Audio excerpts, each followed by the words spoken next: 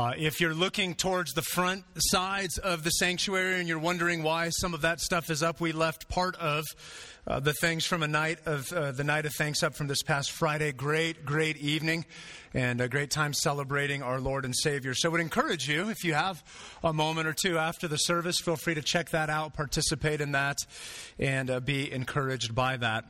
We'll go ahead and get your Bibles out. Turn to the book of Exodus. Exodus 12 is where we're going to begin. We're going to finish in the middle of Exodus 13 this morning as we continue through our sermon series in the book of Exodus titled Called Out.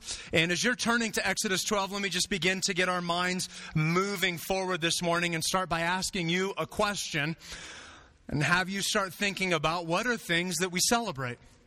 And just think about that for a moment. What are things that you and I celebrate? What do we celebrate as people? And certainly we celebrate accomplishments and achievements. So you might think about finishing a huge project. You might think about a promotion. If you're in school and maybe you're graduating, that would certainly be something that would be celebrated. We celebrate milestones. Whether it be a birthday, whether it be an anniversary, whether it be a marriage or the birth of a child. Or maybe you celebrate the graduation of that child and that child moving out. Maybe that's what you want to choose to celebrate. Certainly this week, we have on our mind holidays and traditions. And so we'll celebrate Thanksgiving. That'll probably look differently for each of us, but we'll celebrate that in some way, shape, or form. In a few weeks, we'll celebrate Christmas. So there's a number of things that we celebrate. But it's not just things that we celebrate. We also celebrate people. I mean, there are different times where we'll celebrate people. And so certainly on a birthday or an anniversary, that might be a time that you would celebrate. Or maybe there's designated times that we celebrate specific people. If you think of Mother's Day or Father's Day, or just a few weeks ago was Veterans Day, and hopefully we're celebrating veterans. But just at a casual glance, what you and I understand is that we celebrate things and events, and we celebrate people. Here's why I start with this is I want to argue today that the celebration of events and even the celebration of people ultimately should lead you and I to a place where we are celebrating God Himself. In fact, when you think about some of these things, if you think about a milestone, or you think about a milestone that you graduated or that you retired or things like that, where you begin to realize that's God who has sustained you. God gave that to you. God walked you through that. If you think about a particular accomplishment that God saw you through that. If you think about, I was thinking about this week about just some of the friends in my life and some of the people in my life, and just being honestly overwhelmed when I looked at that and thinking, man, those people, God has allowed those people to be a part of my life. And in short, here's what I think the text is arguing for us this morning, loved ones. It's this. It's in remembering God's previous work, we are reminded of God's current work in our life, which leads us to a celebration of God Himself. Did you hear that? Let me read that again. In remembering God's previous work, we're reminded of God's current work in our life, which is leading us to a celebration of God Himself. Now, let me just be really candid here for a moment. One of the dangers of American Christianity, and one of the dangers of this cultural Christianity that is so pervasive in our day and age, is that we are prone to celebrate the prosperity and the blessing and the goodness and the results of God, not God Himself. Becky just this week was meeting with a dear friend of ours who has struggled for really a substantial part of her life with various health issues. This was her quote to Becky about her particular issues. I love this quote. She said to Becky, I want to make sure that I want the healer more than I want the healing. And I think far too often we do the opposite, don't we? God, if you'll make me better, then I'll love you. Well, what if God says no to that? Then do we quit loving Him? And yet, as we think about all these things that we're celebrating, really it should drive us to this place where we love and are celebrating God Himself. And what we're going to see in the text, we see this major, monumental, massive event. This is one of the mountain peaks in Scripture. And what God is going to do is He's going to immediately follow this by giving the people of God very specific instructions of, I want you to remember this. We're going to commemorate this. This is how you're going to celebrate this. And really the point is not just to remember the event, but to stir up inside of the people of God a greater love for God Himself. And so again, in remembering God's previous work, we're reminded of God's current work in our life, which leads us to a celebration of God himself. And so Dwayne has prayed for our time, so I'm just going to keep plugging right along here. And let me start by saying this. Title of the message this morning is Celebrating God and His Work. Celebrating God and His work. Now, in your bulletin, I realized I gave Val the wrong title, so you have the wrong title in your bulletin. The right title is Celebrating God and His Work. Celebrating God's Salvation is not a bad title. It's just not a complete title, okay, and that one's on me. But this morning, four things from the text that I want us to see with respect to what God is doing and how we're going to celebrate Him and His work. And listen, one of the things that we do in our preaching here that we want to be deliberate about is we frame the main points of the sermon in a way that shows up as some type of imperative or command. And that's intentional. It's deliberate. What we want to do, sometimes subtly and other times not so subtly, is we want to help the listener apply the text right then, right there into their lives. And so you'll notice this morning, right, we celebrate God's deliverance of His people, or we celebrate God's liberation from death. So if you're looking at the sermon outline, you see this, that there's a statement, but it's also an imperative or a command. And this morning, part of the reason I'm talking about this is one, to help us understand, but two, we're going to actually do that in the service. So y'all better get ready to celebrate. You're going to actually have 4 different opportunities over the course of the service to do this. But before we get to the really important stuff, let's practice a little bit, right? Practice makes perfect. Like you go home and watch an NFL game, those guys have practiced all week. And so the play's not as sloppy as it would be as if they hadn't practiced, okay? So let's just practice a little bit. This is where you have to participate, okay? Don't make me call you out. And if you've been here long enough, you know I just might do that. Okay, but here we go. So let's practice a couple of things that we can celebrate. Here's the scenario. You're in your home or you're walking into your home. You've had a really good day. Your spouse had a really good day. Hey, honey, I just got a 50% raise. Okay, great. That's something to celebrate. A couple of claps, some woos. No one got to their feet. That's okay. It's practice. We're growing here. All right. True confessions. How many people never struggled with math throughout all of your school years? We hate all of you guys, okay? Okay, so for a moment, just imagine that your child isn't like you, and they're struggling, and it's hard, and it's difficult, and they have studied so hard for this test. Son or daughter walks through the door. Mom, I got a 97% today. Okay, right? Okay, here's the third one. And you're getting better, by the way. I like this. Okay, we're moving forward. Your team... Just so we're clear, your team can never be the Patriots, okay? Your team just scored a touchdown with 2 seconds left to take the lead over the Patriots. Now, okay, I say that for a couple of reasons. One, because I can't stand the Patriots, and they only lose hypothetically.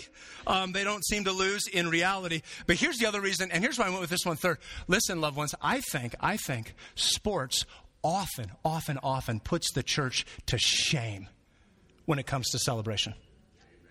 Because listen to me, if you've ever been to a football game, what happens when your team scores? See, a couple of you did it. You're on your feet, and sometimes you're screaming so hard, you're like it starts to get a little bit fuzzy, right? You're starting to black out. And then, but that's not it. What do you start doing? You start high-fiving the people around you. And then this is the thing that's crazy to me. You start hugging people you don't even know their name. Right? I mean, seriously, that's what happens. And it's a game. And yet, what do? We'll come to church, or we'll show up at a Bible study, or we'll do something centered around the person of God. Hey, how much longer? That's okay. Oh, that's cool. I'm glad for that. That's to our shame. That's an indictment upon all of us.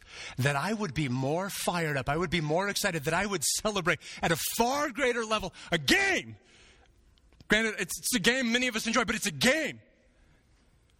Over the living, breathing Savior of the world. Because what we're talking about here this morning is far more important than making some more money, or acing a test, or scoring a touchdown. Okay, you ready? So you're going to get 4 cracks at this. and it should only get better as we go. So let me give it to you. Let's celebrate, and then we'll walk through the text. Ready? Here we go. First of all, we celebrate God's deliverance of his people.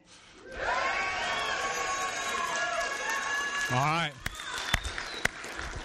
Okay, that's good. Now, do you see? Okay, that's the baseline. It can only get better, all right?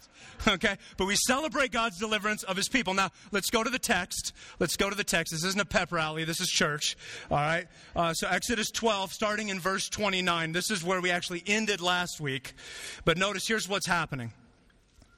At midnight, the Lord struck down all the firstborn in the land of Egypt, from the firstborn of Pharaoh who sat on his throne to the firstborn of the captive who was in the dungeon, and all the firstborn of the livestock. And Pharaoh rose up in the night, he and all his servants and all the Egyptians, and there was a great cry in Egypt, for there was not a house where someone was not dead. Then he summoned Moses and Aaron by night and said, "Up, go out from among my people, both you and the people of Israel, and go, serve the Lord as you have said. Take your flocks and your herds as you have said, and be gone, and bless me also." And so this final plague comes upon the nation of Egypt. Now notice what the text goes on to tell us in verse 33 and following.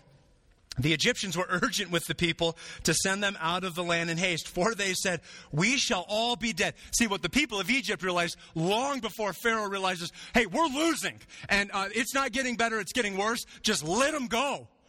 And so get them out. Verse 34, so the people, the people of Israel, took their dough before it was leavened, their kneading bowls being bound up in their cloaks on their shoulders. So like in the kitchen, making bread, it's like, oh, got to go.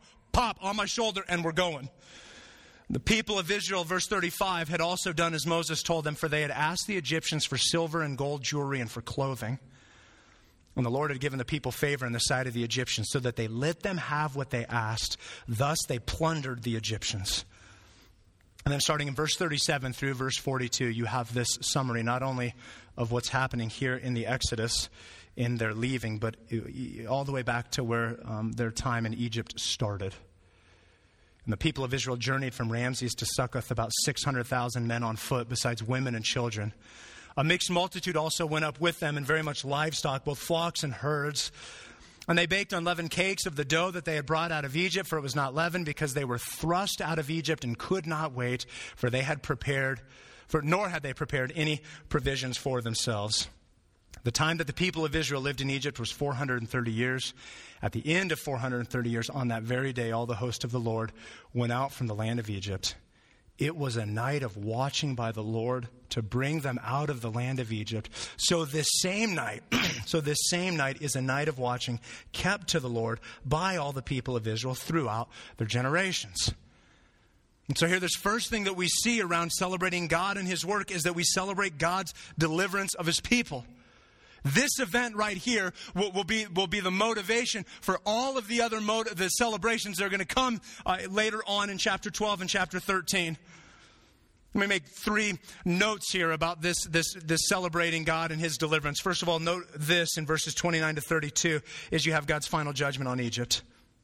You have God's final judgment on Egypt. And there's something fascinating about the dialogue between Pharaoh and Moses here that is starkly contrasted to all the other dialogue that we've seen up to this point. And so where Pharaoh was harsh and he saw the people of Israel as his own and they were meant to serve and to worship him, now what's he saying? Up, go out from among my people, both you and the people of Israel, and go serve the Lord. And he's saying, take everybody. Take your kids, take your flocks, as you've heard, be gone. I mean, he recognizes that he is defeated.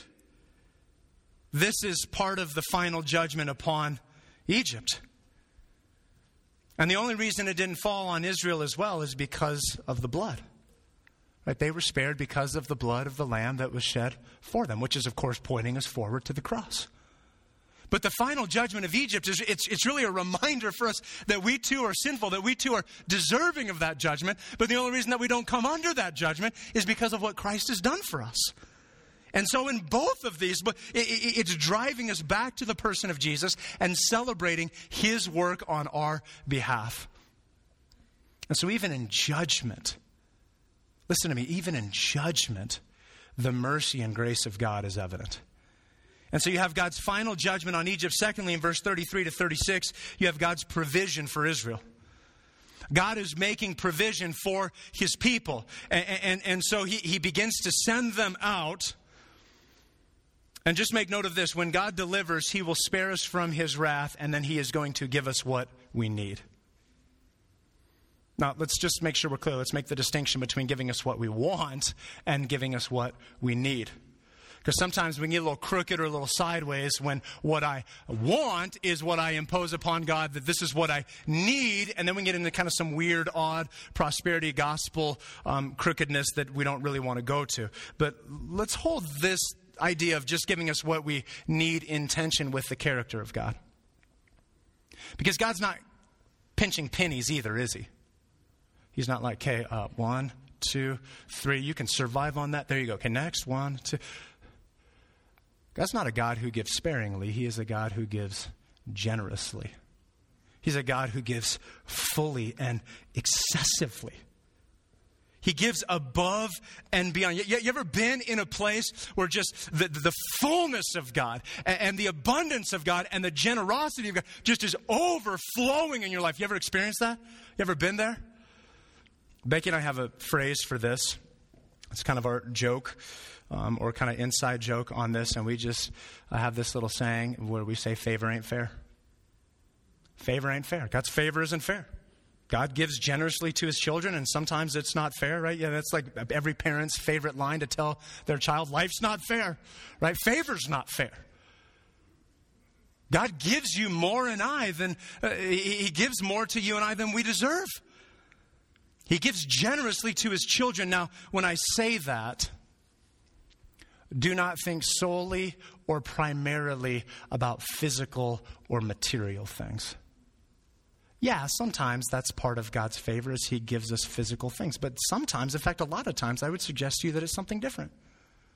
God's favor to his children might be peace in the midst of a difficult season or situation. It might be comfort in a time of grief. It might be joy in the season of hardship. It might be confidence when everyone else around you is wavering and on the brink. And then, yes, sometimes it's a physical or a material blessing. So this week, here's one of a number of ways that I saw this week. But this week at my house on Tuesday evening, the doorbell rang. And then when I opened the door, there was someone holding about 15 pounds of beef. Which, just in case you're wondering, that's always a good gift to give to anybody. And if it's like, well, I'm a vegetarian, I don't know, bring him cucumbers and zucchinis or something like that. Okay, but that was awesome. And so Becky and I were like, wow, that's incredible. And then as soon as those folks left, we just looked at each other and we said, you're right, favor ain't fair. Favor ain't fair. Now, here's what I want you to understand, that in the same way that God is making provision for the people of Israel here in the Exodus, he does the same for you and I. He's giving you, loved one, what you need. He's giving you exactly what you need. And when that happens, the appropriate response is that you and I would celebrate that. So God's provision for Israel tied to the deliverance of the people. And then thirdly, we see this in verse 37 to 42. There's this just kind of this summary of God leading his people. God is leading his people out of Egypt into the wilderness and eventually into the promised land. Now, I'm not going to talk much. Just I know some of you might want me to hit on the 600,000 or the different years. And I understand there's some different issues with that. But let me just say that's not the emphasis of the text. And so that's not what the emphasis of the sermon is. And so if you have questions about those numbers or those years, I'm happy to talk about it. But the thrust of verse 37 through 42 is around God leading his people. That's what he's telling us about. He's taking them out of what they knew into something that they did not know, something that was unknown to them. Is this scary for the nation of Israel? Probably. Is it uncomfortable? Most likely. Are they secure? You better believe it. Because they are being led by God.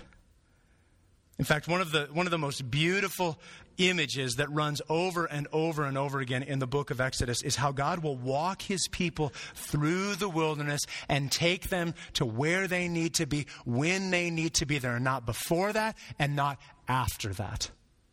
In fact, let me give you one example real quick. Flip over to Exodus 13:17. This is where we'll start next week.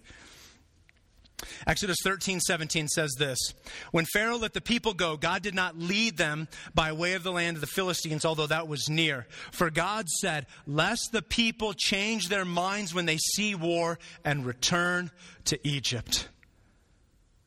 See, God knew what they could and couldn't handle in that moment. He's going, if they see this, if we start walking down this road, if we go to this place, they might turn around and go right back.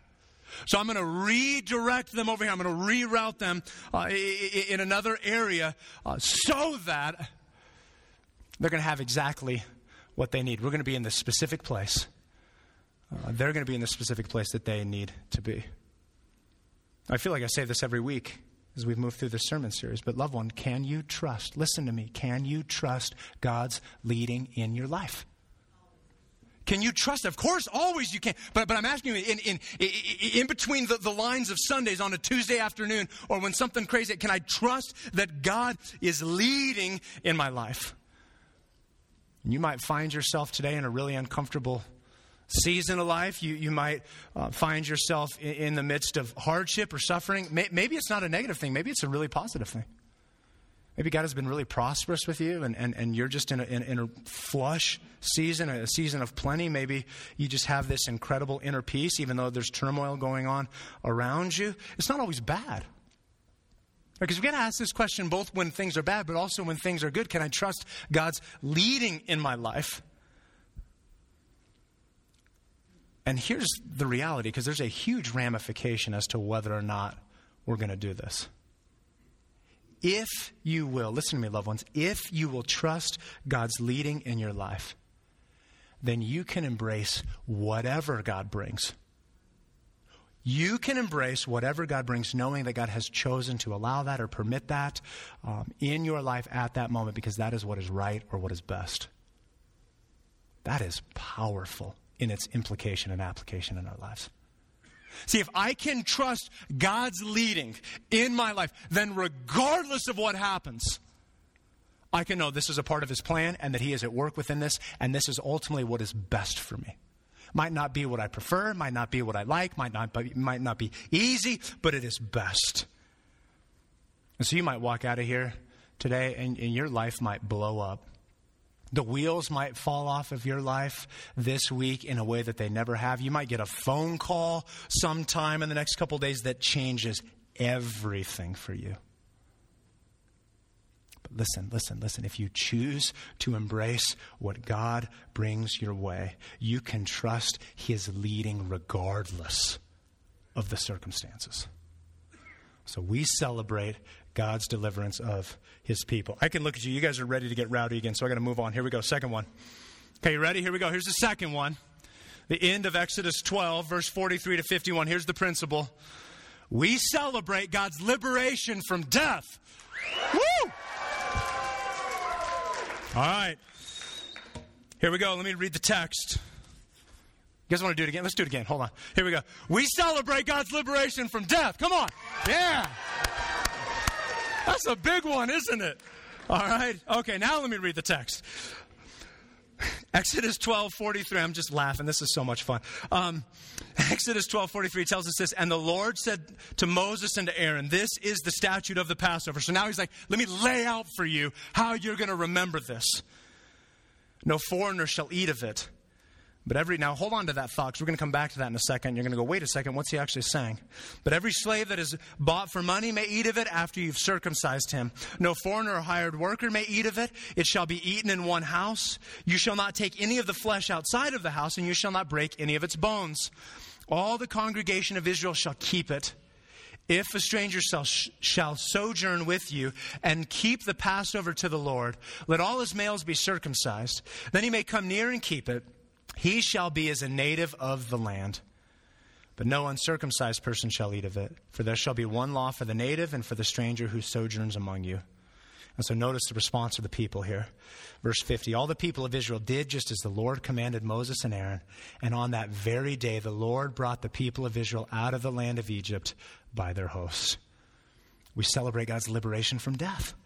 And what we see in terms of Passover, right? Passover shows us the pattern of salvation, right? That the blood of a perfect sacrifice is going to be what will atone for our sins and what will spare us from death, thus freeing us or liberating us from death. And so let me just highlight two things. Let me just highlight two things here in this particular portion around this idea of celebrating God's liberation from death. First of all, look at verse 47. He says this. He says, all the congregation of Israel shall keep it. So he's given a bunch of instructions about, hey, this or that, or, you got to get circumcised or whatnot. But by verse 47, he's going, listen, the whole of Israel shall keep it. And of course, when you get on into verse 48 and following, you also see that it actually is for foreigners. But we'll dive into that here in just a moment. But notice this first of all, that we share this as a community. This is a corporate celebration. This is a collective celebration. It's communal. God has always intended that his people would celebrate collectively or corporately. And often we think about salvation in individualistic terms, or it's about me and Jesus. And yet, here's what I can't understand about that. When you read the Scriptures, it's rarely talking about this personal relationship. It is often talking about this corporate or communal relationship that exists amongst the people. Let me just look at the New Testament, for example. Most of it is written to churches. It's written to groups of people. And then much of what is written to individuals is actually written to those individuals to help them know how to run or to order or to structure the churches. Loved ones, this is why what's happening right now is so important. This is why Sunday morning is so important. This is why being in discipleship is so important. There's this corporate component to our faith. At least there should be. This is why the author of Hebrews tells us this in Hebrews 10. He says, let us consider how to stir up one another to love and good works, not neglecting to meet together, as is the habit of some. See, even in the biblical times, people had issues going to church. They saw it as optional or when it was convenient or when it worked. But the author goes on to say, but encouraging one another and all the more as you see the day drawing near. Now, let me just be really candid. That it blows my mind.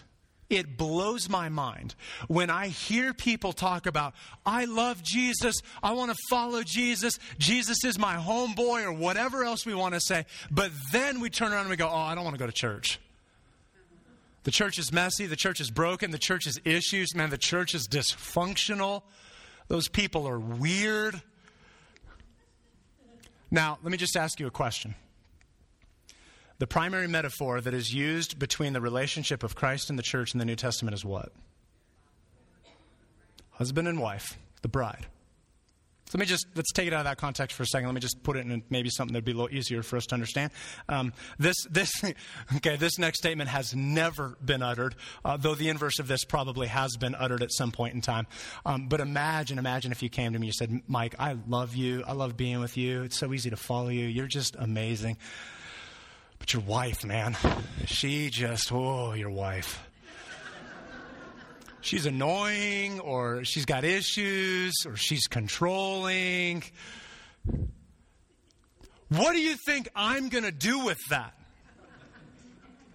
Oh, yeah, man, I know.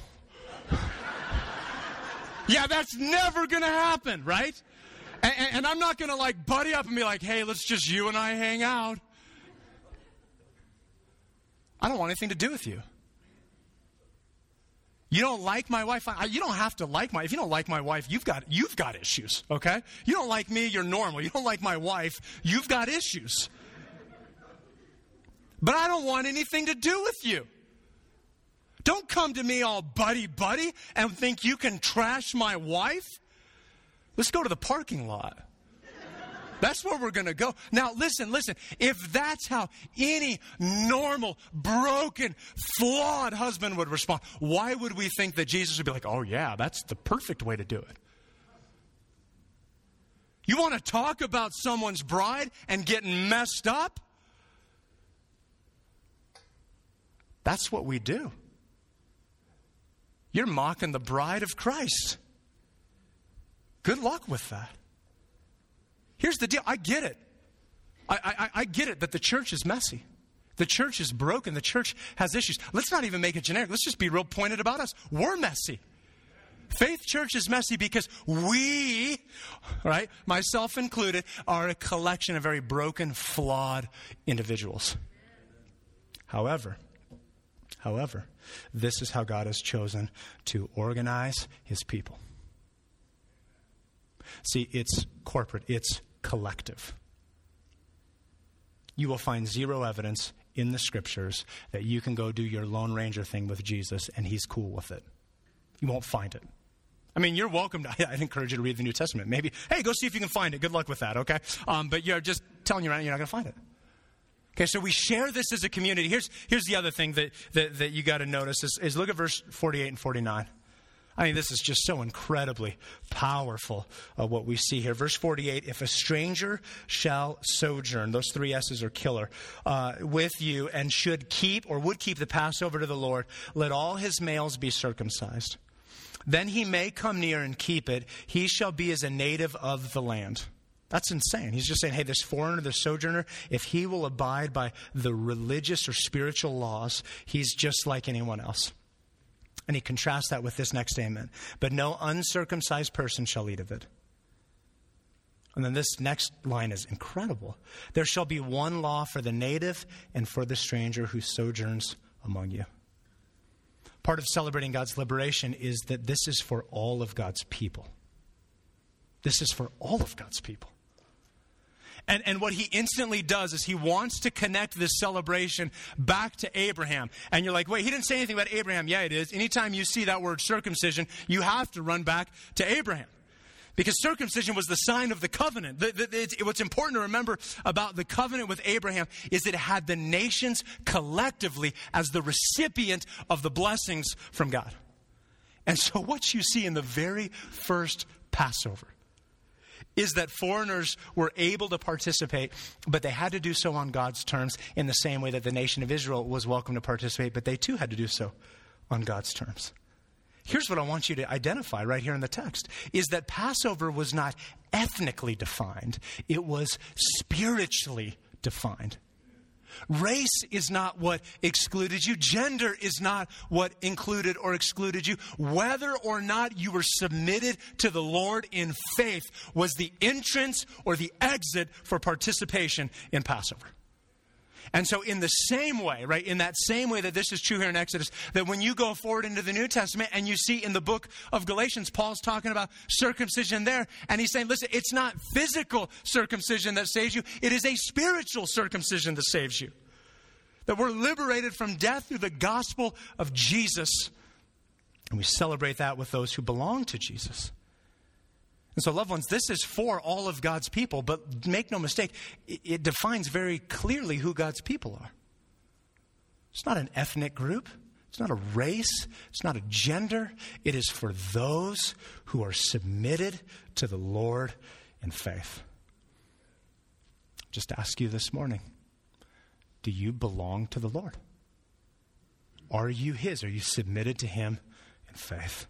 So we celebrate God's liberation from death. All right, thirdly, let's take it up a notch. Okay, we've done well. Let's go to the next level. You ready? We celebrate God's liberation from slavery. Woo! Yeah! I love seeing that someone finally went to someone else. We still can't do what they do all over stadiums in America over someone scoring a touchdown. Come on, man, let's get into this a little bit. Let's do it again. We got to do it again. Just got to do it again. All right, here we go. We celebrate God's liberation from slavery. Yeah.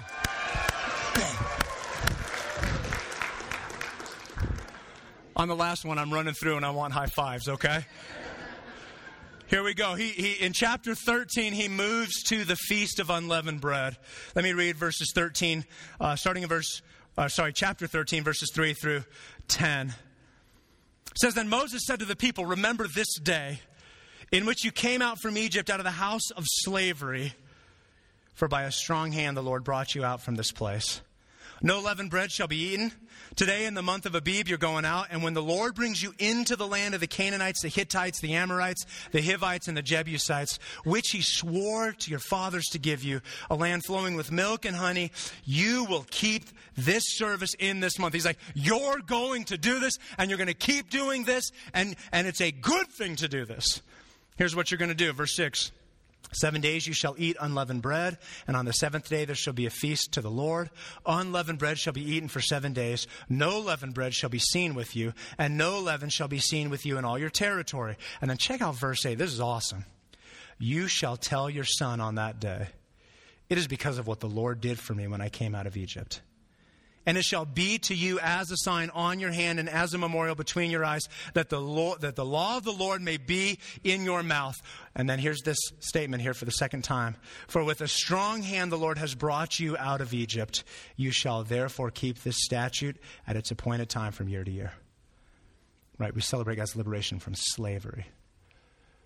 And we're Passover and the lamb was representative of being spared from death. The Feast of Unleavened Bread and what's going on with that week is reminding them that they are liberated from their slavery.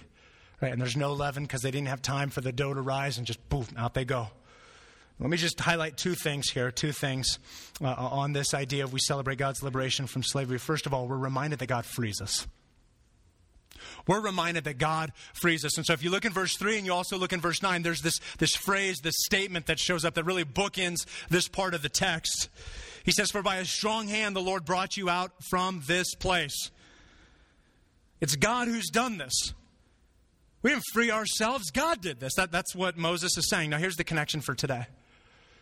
Is this slavery that we see depicted in the scriptures? This is a type, this is a prefigurement of the slavery that you and I understand and recognize as sin. The slavery that Israel experienced at the hands of Egypt is similar to the slavery that we experience at the hands of sin. So question, can you free yourself from the grip of sin? Can't do it, can you? Right? I mean, that's just like ludicrous to even think about that. And any of us who are aware of the fact that we struggle with sin, which is all of us, by the way, we all struggle with sin, you know exactly what I'm talking about. If you have an anger issue, you don't wake up one morning and go, nope, I'm not going to be angry anymore. I mean, you can try it. Here's typically what happens, right? I'm not going to be angry anymore. And then something happens, you get a little mad. You're like, I'm just kind of like doing this. And then you just kind of keep getting poked. And it's just like, yeah, it's like a volcano just waiting to erupt. I mean, that's what's going to happen. Eventually, it's just going to have this explosion of you all over the place, and it's going to be ugly and nasty. You don't wake up one morning going, hey, I've really struggled with gossip, but I'm going to conquer that thing today. You don't have sexual sins or sexual struggles that you've wrestled with for months, years, or decades, and just go, hey, I'm kind of sick and tired of this. I think I'm going to be over this. You don't have this rejection of authority of the person of God and just go, hey, I'm going to change that. You don't wake up and conquer any of that. You don't bootstrap sin out of your life. You understand what I'm saying? It owns you. That thing owns you until what? Until by a strong hand you were let out of that. It's God who frees us. And so we celebrate our liberation, and we are reminded that it's God and God alone who's going to walk us and free us from that. But here's the other thing that shows up here that I think is incredibly pointed and so important for us. Look at verse 8. You shall tell your son on that day, it is because of what the Lord did for me when I came out of Egypt. See, we're reminded that God frees us, and one of the ways that we keep that in front of us is we pass this on to future generations. So parents, let me just be really pointed here with you for a moment. It is your job. Listen to me. It is your job to pass along to your children the gospel of Jesus Christ. It's yours. You are the primary source of this. It's not the church. It's not some other ministry. It's not school. It's you. Now, those are ancillary helps that certainly come alongside, but it is your job to pass along the gospel to your children. Now, let me Talk about what that means and what that doesn't mean for a moment. Here's what this means. That you will be held responsible for whether or not you explained, whether or not you presented, whether or not you shared, whether or not you invested, whether or not you lived out, whether or not you made the gospel primary and priority in your life for your children. You are on the hook for all of that. Which is kind of scary, isn't it? It's actually really scary. If you're not scared by that, then I'm not sure if you're even paying attention. Here's what it doesn't mean. Look at me, look at me, look at me, look at me. Because I've watched far too many parents be crushed by something that you don't have to be crushed by. You are responsible to put the gospel in front of your children. You are not responsible for what they do with it. Do you hear me? Do you hear me? You are not responsible for what they do with it. Any parent that loves Jesus and loves their child would demand and force that they be saved if they could, but you can't. All you can do is put in front of your child over and over and over again the goodness of Jesus. But you are not on the hook for what they do with that. And I can't tell you how many times I've sat with parents who are just broken and crushed because their child is far from the Lord. And there's not much consolation in the fact of, listen, you're not on the hook for that. But there is incredible consolation in how you live day to day, realizing that God's not going to hold you to that. He's going to hold you to whether or not you put it in front of them. He's not going to hold you to that if they choose to reject it. Your job is to, as faithfully as a broken parent can, point your children to Jesus. Let me say one other thing about this. It doesn't stop when they turn 18 or move out of the house. You stop parenting when you die. Serious. That's when you're done. And if you don't like that, quit exercising, eat a ton of bad food, and and you can accelerate the process if you want. I don't know what else to tell you. You don't quit parenting until you're dead. And actually, don't walk out here and be like, oh yeah, I'm going to stuff down 6 Whoppers because my pastor said I could. That's not what I said. I was joking, okay? One other thing. I don't do it often, but when there's great resources available, I like to make them known. Paul Tripp has this incredible book. It's called Parenting, 14 Gospel Principles That Radically Change Parenting in Your Life. Or I can't remember the subtitle on all of that. I am reading through that right now, and it has been amazing. And great book. Would highly recommend it. Now, I'm not done with it, so if you get to the last chapter and he goes full heretical, this is full disclosure. I haven't read the end of the book yet. I'm still working through it. I'm pretty confident that's not going to happen. But great resource. Very, very helpful if you want to check that out. Okay, here's the final one. I'll just tell you right now, this is the best one. This is the best one. So it should warrant the best response on our part as well. Okay, you ready? You might want to set your Bibles down. Okay, just put it on the seat next to you. All right, there's a little more room in the sanctuary this morning. You guys ready? Okay, here we go. We celebrate God's redemption of His children. Yeah! Woo! Woo! Woo! Yes! Is that not awesome? Why are you sitting down? Listen to me, okay? I know I look like a moron right now, and I don't care, because that is a glorious truth. That we are redeemed.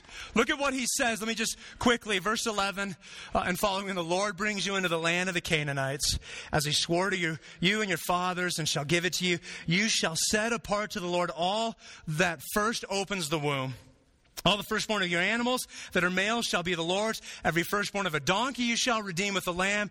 Or if you will not redeem it, you shall break its neck.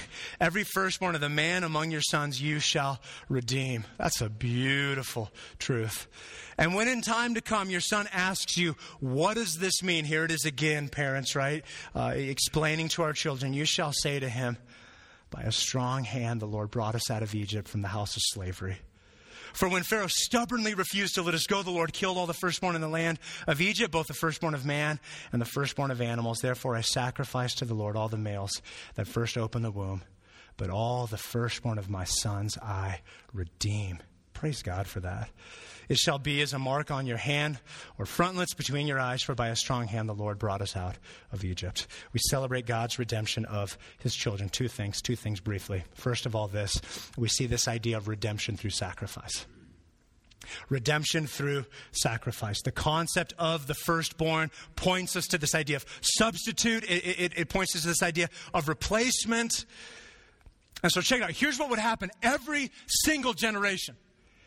Right, the firstborn comes, and so it's like, hey, we're going to redeem this, or we're going to sacrifice this, depending on, obviously you're not going to sacrifice one of your children, but you would redeem your child, or maybe you would sacrifice a lamb. And so it reminds us what God has done. Right, we look back to what God has done. But then a new generation would come, and what happens? So you have to do it again. And so it keeps in front of us that we're going to have to keep doing this. And so what it really does is it's pointing the people forward to a time where they will no longer have to do this because it will be done for them by God. And so as each son or daughter would be redeemed, it was a reminder to their families that their children were purchased through blood. Do you know that's true for you and I? Do you know that you and I are purchased through blood? I mean, that's what 1 Corinthians 6 tells us, that we're bought with a price. Titus 2, speaking of Jesus, that he gave himself for us to redeem us from all wickedness. One of the things that's fascinating about this particular section is he's talking about donkeys, and he refers to them as, or that they're unclean, and that's a spiritual reference, that they're unclean or they're not worthy to be sacrificed. And it connects people to donkeys, that we're unclean. Right, that we need to be redeemed, that a price has to be paid. And so that's what God does. We belong to God because he's created us, but we also belong to God because he's redeemed us, or he's purchased us. And one of my favorite stories that I've shared multiple times over the course of different sermons, but I think it's so appropriate, is the story of a young boy who had this model toy boat that he crafted and built and put a lot of love and energy and effort into, and he created this thing. And he would take this little sailboat down to this lake nearby, and he would put it out on the lake, and it would go out, and then as it would eventually come back in onto one of the shorelines, he would go and retrieve it, and this little boy just loved, this was his favorite thing to do with his boat. And so one particular day, he puts the boat on the lake, and out it goes. And searching the shoreline, searching, never able to find that boat. For days he returned looking, hoping, longing that maybe, just maybe, there it would be. And of course it's not there. One day walking by a local toy shop, in the window, what does he see? He sees his boat. And he goes into the shopkeeper and he says, that's my boat. Like, that's mine. You have to give that to me. And the shopkeeper says, no, if you want this, you have to buy this. So the little boy goes and he works and saves up all of his money from all of his work. And finally on that day, going in and dumping all that money on the counter, and as they count it out, and the shopkeeper hands him his boat. The shopkeeper hears the little boy as he's holding his boat, looking at it lovingly, and he says, now you are twice mine. Once because I made you, and once because I bought you. That's what Jesus does for us. That's what he does for us, right? It's the redemption of his children. This redemption through sacrifice. And of course, it's typified in the reality that Christ is our firstborn. Christ is our firstborn. Right? God offered up his firstborn not to be redeemed, but to be a redeemer. He is the sacrifice so that we could be restored to God. What a beautiful, beautiful picture and reality. All right, I know you want to do it one more time. I know it. I know you do. So here we go. Just put everything aside. And I'm going to read them all. Tell you what, if I don't even get through the end of it because you guys start going crazy, that'd be cool too. I mean, I'd be okay with that. But listen, if you're going to go home today and pump your fist and scream and kick and whatnot as you watch the Broncos or the Cowboys or whoever it is, then by all means, you should take it to another level, because let's be honest, that's a game. This is the Savior of the universe. Okay, you ready? Let me tell you a funny story real quick. So years ago, when we were in Flagstaff, I'd only preached maybe 5-6 times at that point in time, and I was in this men's group, a couple other young guys, and so I was telling them about, we were going to kind of do something similar to this. And so there was one guy in my group, guy's just painfully shy, would rarely talk, just none of that. And so I'm like, and I just wasn't sure, how are they going to respond? What are they going to do? And so I said, I just need you guys to kind of set the tone for me. And I said, I'll make it real obvious. You'll know when. And so we were just in this tiny little building, really low roofs. And so my buddy jumped the gun. And before it was time, and he stands up on his seat, jumps up, woohoo! And as he throws his fist in the air, actually punches one of the projectors in the room. Keep in mind, no one else is doing anything. They haven't done any of this stuff. And it was just this super awkward moment. Everyone was like, what just happened? So we just kind of had to speed ahead and get right to it, because my poor friend I didn't want him to suffer too much. And so I was kind of afterwards like, hey, man, I'm so sorry. And he just said, man, celebrating for Jesus, yes, it was embarrassing. Totally worth it. And if you knew this guy, you would know how much that meant. So we're going to celebrate. You guys ready? Okay, here we go. We celebrate God's deliverance of his children, his liberation from death, his liberation from slavery, and our redemption as children. Yeah!